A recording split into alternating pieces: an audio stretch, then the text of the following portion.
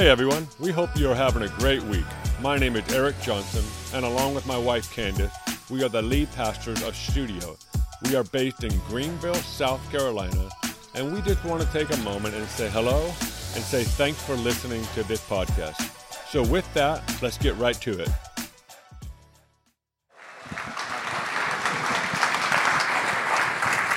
All right, good evening. How is everyone today? We just have to take care of some important business right now. And what's going on here? Argentina won the World Cup. Are you want a Messi? Why don't you stand up? Turn around. Look at this. Messi. How many actually watched the game? How many of you were stressed out? Totally stressed out. It made me so thankful that our gatherings are in the afternoon, evening, so we could actually watch the entire game. I've been in the church my whole life, and you know how many sports games I've missed on Sundays? It's ridiculous. I mean, championship game, Game 7, World Cup. I mean, so many games over the years. So it was such a treat to sit in the comfort of my own home, and there was no pressure. I had plenty of time to show up here on time and not feel like I would, doing something wrong almost. And for those of you that don't know what happened, today's game will go down as one of the classic World Cup final games. It was remarkable. And I don't want to, if you have nothing else to do this week, just go watch the replay. It was phenomenal. I will probably watch the replay. It was so good. But the thing that I think the entire world, except for France lost, which is good. I'm glad they need to lose. They need to lose. They won last time, but that doesn't matter. What mattered is Messi. Messi got his World Cup finally, and one of the greatest football, soccer players ever to play the game. He finally got his World Cup trophy today. So I am happy, and anybody else happy about that? Yeah. You know what? I'm actually encouraged. I only thought Jacob's hand was going to go up about the game today, and Matt, but there was actually 20 to 30 people. I think it's improving. The sports culture here is finally improving here. Please, we got to keep this momentum. Jacob, help me out. Everyone, wear jerseys every Sunday, okay? I'm actually going to start wearing jerseys because the sports culture is, I'm going to take an entire month and do a series on sports. This is not an exaggeration. When Kobe Bryant died, I did an entire message on Kobe Bryant. An entire message. It was so good. Probably my personal favorite message of all time. So I have no problem talking about sports, so who knows? I might just make a week out of it. So anyways, Argentina, congratulations. I don't know if we have any Argentinians in here, but if so, we are happy for your nation, happy for your people. We got some great friends down there.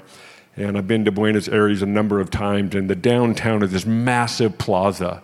And I saw images this morning or this afternoon, depending on what time zone you're in, and the place is ballistic. I mean, the whole country is ballistic. I think I heard them cheer from here.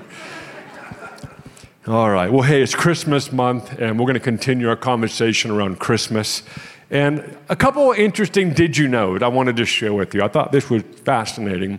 Did you know when you read the word Xmas, like it's the short of writing Christmas, the word actually dates back to the 1500s and gets its roots from the Greek letter X, which is the first letter in the Greek word for Christ. So when people thought they were shortcutting the word, taking Christ out, they're actually putting it back in. So I just thought that was the coolest thing in the world. Totally different point, but fake trees. According to the American Christmas Tree Association, how many knew that existed? I did not know that existed. I have no idea how big it is, but apparently there's an association. Nearly 94 million households displayed a Christmas tree in 2020, and a whopping 85% of those trees are artificial. So my question today is, how many of you are still doing real trees in your home? Okay, all right. Did you know that North Carolina is one of the highest producing Christmas tree states in the nation? I didn't know that either. I'm learning so much. I learned there's the American Christmas Tree Association. And how many of you do electric trees, yeah. How many do electric trees? How many do artificial trees? How many don't do trees at all? Because some of you didn't raise your hand for either of them. Okay, all right, no trees. In Japan, there's a Christmas tradition in Japan. An estimated 3.6 million Japanese families treat themselves to Kentucky Fried Chicken at Christmas time. According to the BBC, it started with a 1974 marketing campaign called Kentucky for Christmas. And it eventually morphed into a nationwide tradition. So, such a weird did you know. How many of that movie, It's a Wonderful Life? Believe it or not, that Christmas classic completely bombed at the box office. It just didn't fly. It wasn't until 1974. I have no idea what, don't tell me why. When its copyright expired and television networks could air it for free, then it cemented itself as one of the most beloved Christmas classics of all time. 1 in 3 men wait till Christmas Eve to do their shopping. I would like those men to identify themselves right now. Proudly, stand up if that's you. Like, stand up. Only one of you stood up. Okay, a few of you. Here we go, all right. Hey, you got to get the job done. White elephant gifts. Have you ever wondered about the origination of white elephant gifts? In Asia, white elephants were considered holy but pricey to keep. Ezra Cornell adapted that term for Christmas gift at gathering. No value to owner, but may have value for others. So that's how white elephant gifts started. If you have your Bible, why don't you turn to the book of Luke? Luke chapter 2. Go ahead and open your apps up. We're going to start by reading a beautiful passage about our King Jesus. Luke chapter 2, verses 1. We're going to read all the way through verse 7. If you don't have a Bible near you, or you don't have an iPhone or a phone of any type that has an app, then scoot down or peek over the shoulder of the person in front of you. And why don't we read this together this morning as we are 7 days away from Christmas. Let's start in verse 1 of chapter 2. And it came to pass in those days that a decree went out from Caesar Augustus that all the world should be registered. This census first took place while Quirinius was governing Syria. So all went to be registered, everyone to his own city. Joseph went up from Galilee out of the city of Nazareth into Judea to the city of David, which is called Bethlehem, because he was of the house and lineage of David, to be registered with Mary, his betrothed wife, who was with child. So it was that while they were there, the days were completed for her to be delivered. And she brought forth her firstborn son and wrapped him in swaddling clothes and laid him in a manger because there was no room for them in the inn. You know, we love moments. We love dates. We love to take a time and symbolically place them into our calendar or into our timeline. You know, March 15th, 1976 is a really special day to me because it's when my wife was born, the person I love the most in life. And every year, March 15th, is about her. It's about celebrating her life, celebrating the fact that she's alive, and celebrating the fact of what she's done for all of us and in my marriage with our daughter. It's just all about Candace. Now, some of you are really successful in taking a birthday and making it about a whole month of celebrating you. It's like this phenomenon that's happened in the last few years. Some of you are like, it's my birthday month. I'm like, I didn't know that was a thing. But some of you are really successful at that, and you've created an entire ecosystem around the fact that you want to take in 30 days to celebrate the fact that you were alive. No one else thought of that. You thought of it for yourself. And so if that's you, do not identify yourself. But I am now going to make the month of May my entire birth month because I think that's the coolest thing in the world. But we like to take days, we like to put them in our life and to celebrate. And so, did you know that Jesus was not born on December 25th? He was not born on December 25th. December 25th wasn't even existing when Jesus came around. It wasn't even a reality. So why do we pick December 25th? It wasn't until 336 AD that Constantine said, you know what? since I've made Christianity the major religion in the Roman Empire and accepted, remember, it was a fringe. We've talked about this in the last few months. It was this fringe rogue belief system that a man named Jesus came and led them, and he eventually died and disappeared, according to most people. And Constantine was convinced this is no longer just a fringe rogue group of beliefs. It's actually, this is the major religion. So Constantine embraced it, and that's when he signed the letter, the Edict of Milan, in 313 AD. So by the time we get to 336 AD, Constantine wanted to establish a holiday in the calendar that would acknowledge the fact that Jesus was born. So he picked December 25th. He just picked it. So many different theologians and scholars tell us that that's not when Jesus was born, it was some other time, but the point is simply this. We pick a day out of our calendar to celebrate the life of Jesus. And we're making it a month. We're like, Jesus, you deserve an entire month of December. He deserved every moment of our life, but that's why a few weeks ago, let's kick off the Christmas season, because we want to acknowledge the essence of our faith wrapped up in a man named Jesus. We want to acknowledge our leader. We want to acknowledge the one that we follow, that we give our life to, that we give our soul to, that we surrender everything to. We want to acknowledge that. And today I want to draw our attention back to Jesus once again. I want to do it every Sunday, every time we gather. I want to draw our attention to Jesus, especially in a world that is losing its ability to identify who Jesus is. I want us to continue to draw our attention back to Jesus. So December 25th is 7 days away. Why don't you take a moment, and if you're an introvert, I apologize. You're just going to have to become extrovert and at least fake it for a second. I want you to tell the person next to you, what's your favorite Christmas tradition? Keep it really short, no long stories. Just sum it up in a few words. It could be that breakfast that morning. It could be something. Just take a moment and tell the person next to you, what's your favorite Christmas tradition?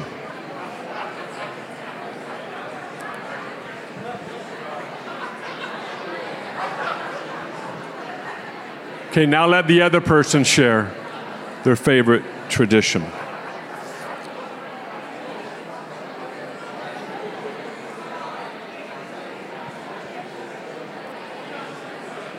Okay, let's turn our attention back up front.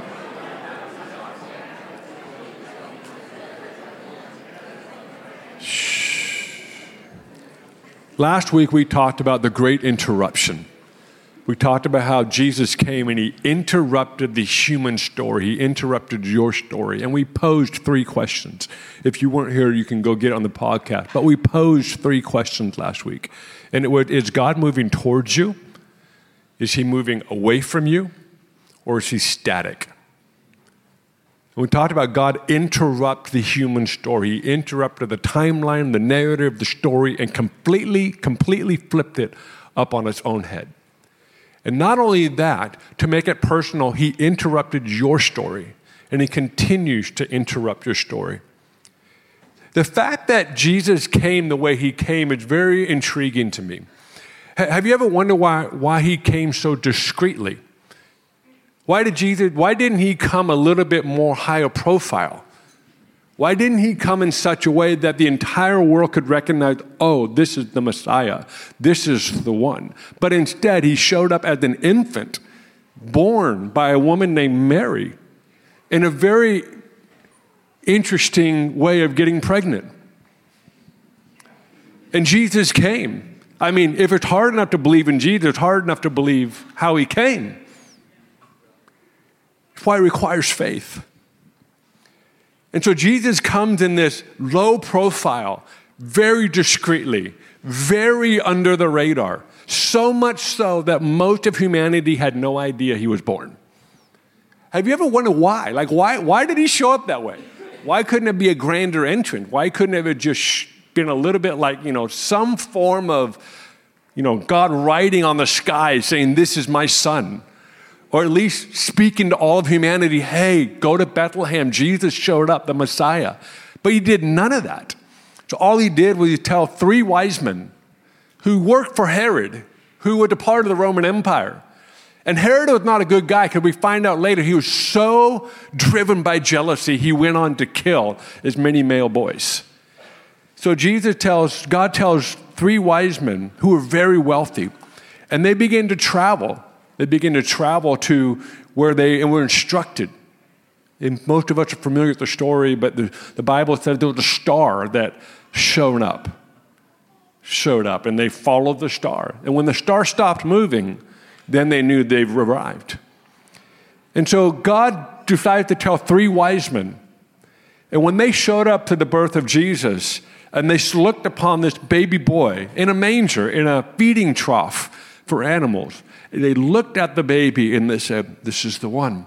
And they gave these elaborate, expensive gifts, which is beautiful because scholars tell us that one of the reasons why they gave him gift was honor and to acknowledge and respect, but it actually gave Mary and Joseph a financial means to take care of the baby.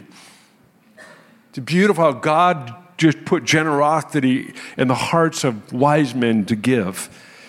And then God said, "I need to tell some more people." So he goes out to the everyday working man in the field. And the everyday working blue-collar person of that day were shepherds. And he shows up, not just him, but he sends an entire cast of angels to show up in a field. Imagine being a shepherd. You have no clue. You're just doing your own thing. And all of a sudden, angels show up. Not just one, not just 2, but an entire group of them. Imagine what that sounded like. I mean, we have amazing people in this room that know how to sing, but imagine what it was like to hear the angels sing. And they weren't just pushing autoplay and repeat. They were singing a song that hadn't been sung yet. Imagine that. Imagine being in that field that night, just doing your job, and all of a sudden a song is being sung. The vibrations are going through not just the human ear, but the entire universe about the arrival of a king. Imagine what that was like. I can't help but feel the deep emotion of what it was like just to listen to these angels sing about the king arriving. And they celebrated. And they showed up and said, "This is the one." But besides that, this is a pretty low-profile entrance. I mean, it's really low profile. And it's proven to be low profile because by the time Jesus became of age, people still didn't think it was him. Like, this isn't the Messiah. There's no way this is him. So Jesus came. Have you ever wondered why? Because if he would have come higher profile, he would have never been able to live a normal life. And why is this important? I want you to understand. I want you to hold on to this just for a second. He would have never been able to live a normal life. Now, I'm going to try to paint a picture. I don't know if it'll make sense to you. It makes sense to me, but most of you should know a man named Tiger Woods. Now, Tiger Woods, if you don't know who Tiger Woods is, he's, if not the greatest golfer of all time, right alongside Jack Nicklaus. Again, the argument will go on way past their lifetimes. But Tiger Woods has a son named Charlie. Now, Charlie, as you would guess, is an incredible golfer at 13 years old. It's stupid. I am actually angry about it. It is it is so frustrating to me how he is so good at golf. I'm not exaggerating. It makes me angry. Sort of. Because I'm not that good. That's what I'm trying to get at. But you see, Charlie will never have a normal childhood. Why? Because his dad is Tiger. And everyone is watching him play golf. See, when you're brought into the world with high profile, you don't have a normal life. Nothing's real. Everything is handed to you in some regard. So I have a suspicion that God sent his son Jesus, low profile, so he could live a normal life and know what it feels like to be a human. I want you to understand this. If you don't think Jesus doesn't know how to relate to you, you're missing the point. Jesus knows exactly what it means to be human. He knows every situation. He'd been through the same scenarios, even times 1,000,000 than what we have gone through.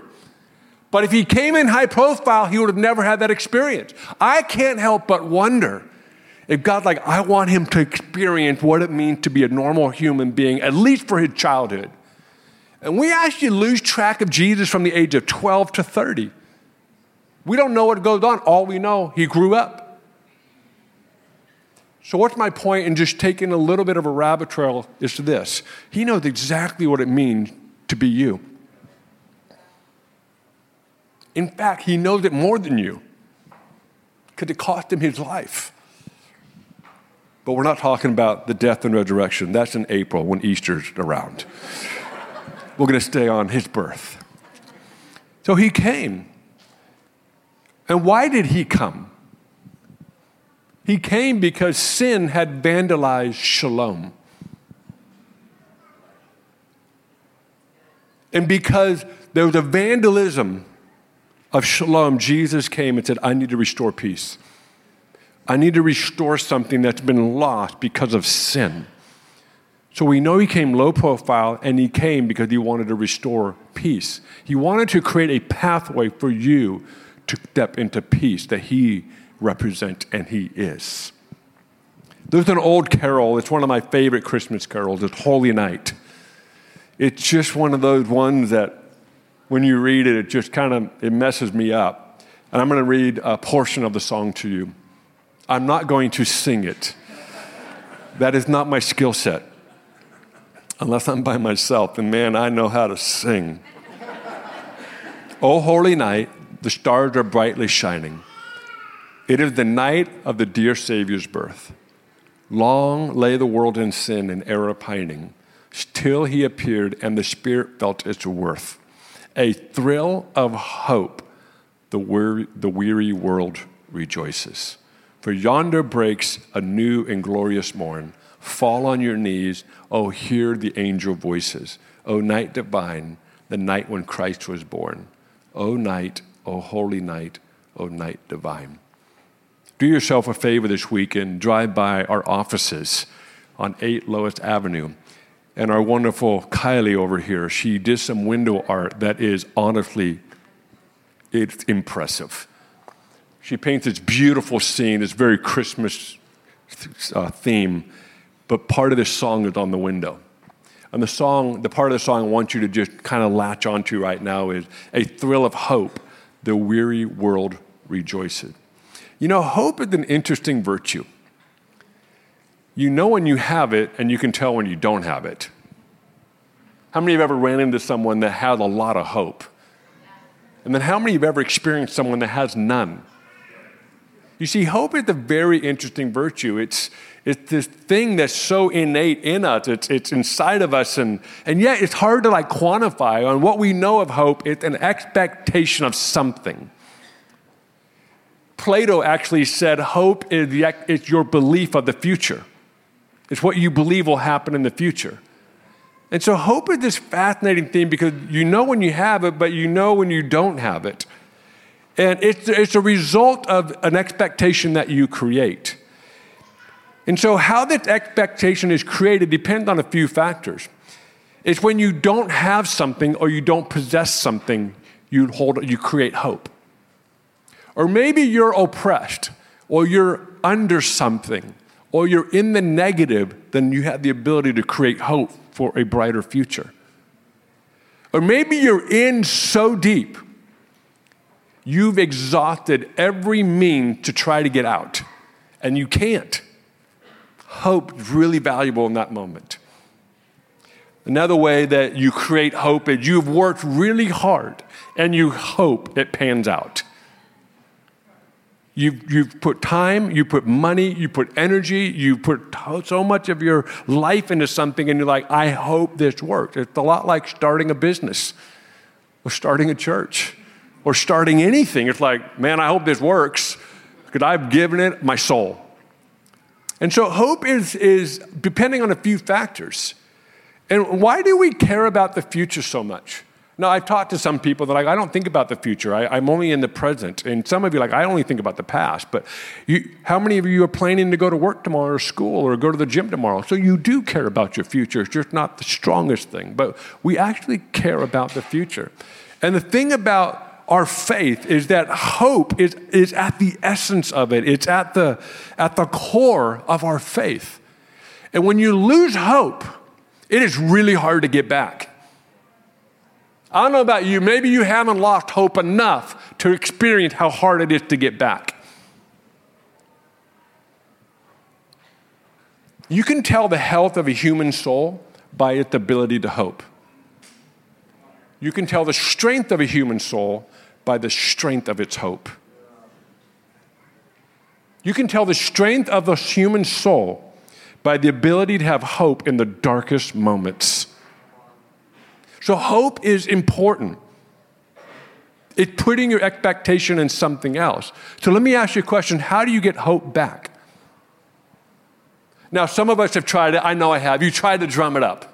You're like, okay, I'm going to watch an encouraging movie. I'm going to talk to somebody that will encourage me. I'm going to self-talk my way back into hope. And how many understand sometimes that works, but a lot of times it just doesn't work? Because you've experienced a loss of it. Maybe you've been wounded or you've been just experienced setback. And some of us are actually scared to hope again because we've done it so many times and it's never worked out. And some of you in this room are nodding at me because you've tried so many times and you're nervous to hope again. So you set the bar really low. Well, I'll just set it here because if it doesn't happen, it doesn't hurt as much. And this is the challenge with our faith. Our faith requires hope. And if you keep setting the bar low, you don't become more alive, you become more dead. So this idea of hope is something that you must fight for. It's something that you must protect. So how do you get hope back? You surrender. You have to surrender yourself. You see, the thing with hope is when we lost it, when we don't have it anymore, or it's been diminished, we do everything in our human effort to try to stir it back up again. We go to conferences, we read books, we read movies, we listen to podcasts, we do all these things. But the one thing we often don't do is let go. Sometimes when there's no hope, we try to get more control. Sometimes when we've lost hope, we try to minimize and become control over our own little world because no one can affect it. So we get more isolated. And I'm going to tell you tonight, the way you grow your hope or catalyze hope is you surrender. Is when you come to God and you say, God, I'm done. There's actually a verse in the Bible, Paul talked about all prayers and supplications. It's kind of cool because that means there's different kinds of prayers. There's different pathways of prayer. There's different styles and types of prayers and even languages and approaches. But he says all supplications. What's he talking about? If you actually study the passage, what he's saying, it means to bring things to God and let go. It means to let go. Now, if you're like me, I like to take it back. I like to take it back and say, I want to worry about this a little bit more. Because if I worry about it more, I can control the outcome. I can control what's going to happen because I can control this. But that night, I realized, man, I'm exhausted. I let go of it yesterday, but I picked it back up again. So now I need to come back to God and say, God, I lay this at your feet. I am going to supplicate this. I know that sounds funny, but that's actually what it means, is to let go. I'm going to let go. So as we are in the Christmas season, as we are 7 days away from Christmas, I want you to recognize something. In that old hymn, a thrill of hope, the weary world rejoices. And what I want to speak to today is to anyone in this room that has experienced a loss of hope. Or maybe your hope has been diminished. And now you're at a survival stage, or a survival dimension, like, I'm just going to keep it right here. But if you were to ask yourself this question, am I alive? Or am I just kind of dead? Am I excited about what God's going to do? Or am I just like, I'll just see what happens? You see, in the kingdom, you're alive or you're not. Are you guys with me this evening? This is the happy message, by the way. It really is. This is Eric's version of happy. Because it's giving us the reality of you can step into the joy of the Lord. But you have to wrestle with the reality of where you're at. I don't ever want to ignore the reality and just ignore it and then just say, oh yeah, we're just happy, hopeful people. One thing I cannot stand, it actually drives me crazy, people that have fake hope. They just talk like they have hope, but in reality, if you ask the essence of what's going on in their core, they have no hope. But this is it. You have to surrender. You have to let it go. You have to pose the question, am I alive or am I not? Am I actually excited about the future? Even though I'm not in the right spot right now, I feel darkness, I feel heaviness, I feel oppression, whatever it may be. But am I excited about the future? If you're not able to anticipate, expect what God wants to do in your life, then I want to challenge you. Maybe something's broken, or maybe something's wounded, or something's hurt, or maybe you've just set the bar so low you don't want to get hurt again. And I get it. I understand it. I've been waiting for a miracle in my own life for 42 years. So talk about hope. Talk about hope that hasn't happened yet. And if you ask me, has it been easy? No. There's sometimes I'm angry. Sometimes I'm sad. Sometimes I'm deeply confused. And other times I'm actually very hopeful. See, hope is the journey. But you have to surrender. You have to let it go and say, God, I put my hope in you. And this Christmas season, every Christmas season is about putting our hope in a baby who came in the most discreet, under the radar way ever possible. And I put my hope in that. I put my hope in the reality that he holds all the promises. He holds all the keys to my future. He holds the keys to everything my soul longs for. So I know what it's like to have hope for a long time. And it feels like nothing is happening. And I understand what it's like to feel like, you know what? I'm not going to expect this right now. Maybe I shouldn't expect it. Maybe I should just stop expecting it because it's frustrating. And some of you, this resonates with. Maybe you haven't had 42 years to have put your hope in something, but maybe it's been 2 weeks, or it's been 6 months, or it's been 10 years. I don't care. We're all human, and we all put our hope in something. And when it doesn't happen after what we think it should happen, then we just lower the standard. You see, the challenge with that, you're not fully alive anymore. You just numbed yourself to ignore. And Jesus is calling us into a space to be fully alive where our hope is put in him. And I want to take a moment. I know I just went over a few minutes. I was going to land about 6 minutes ago, but I have the microphone, so.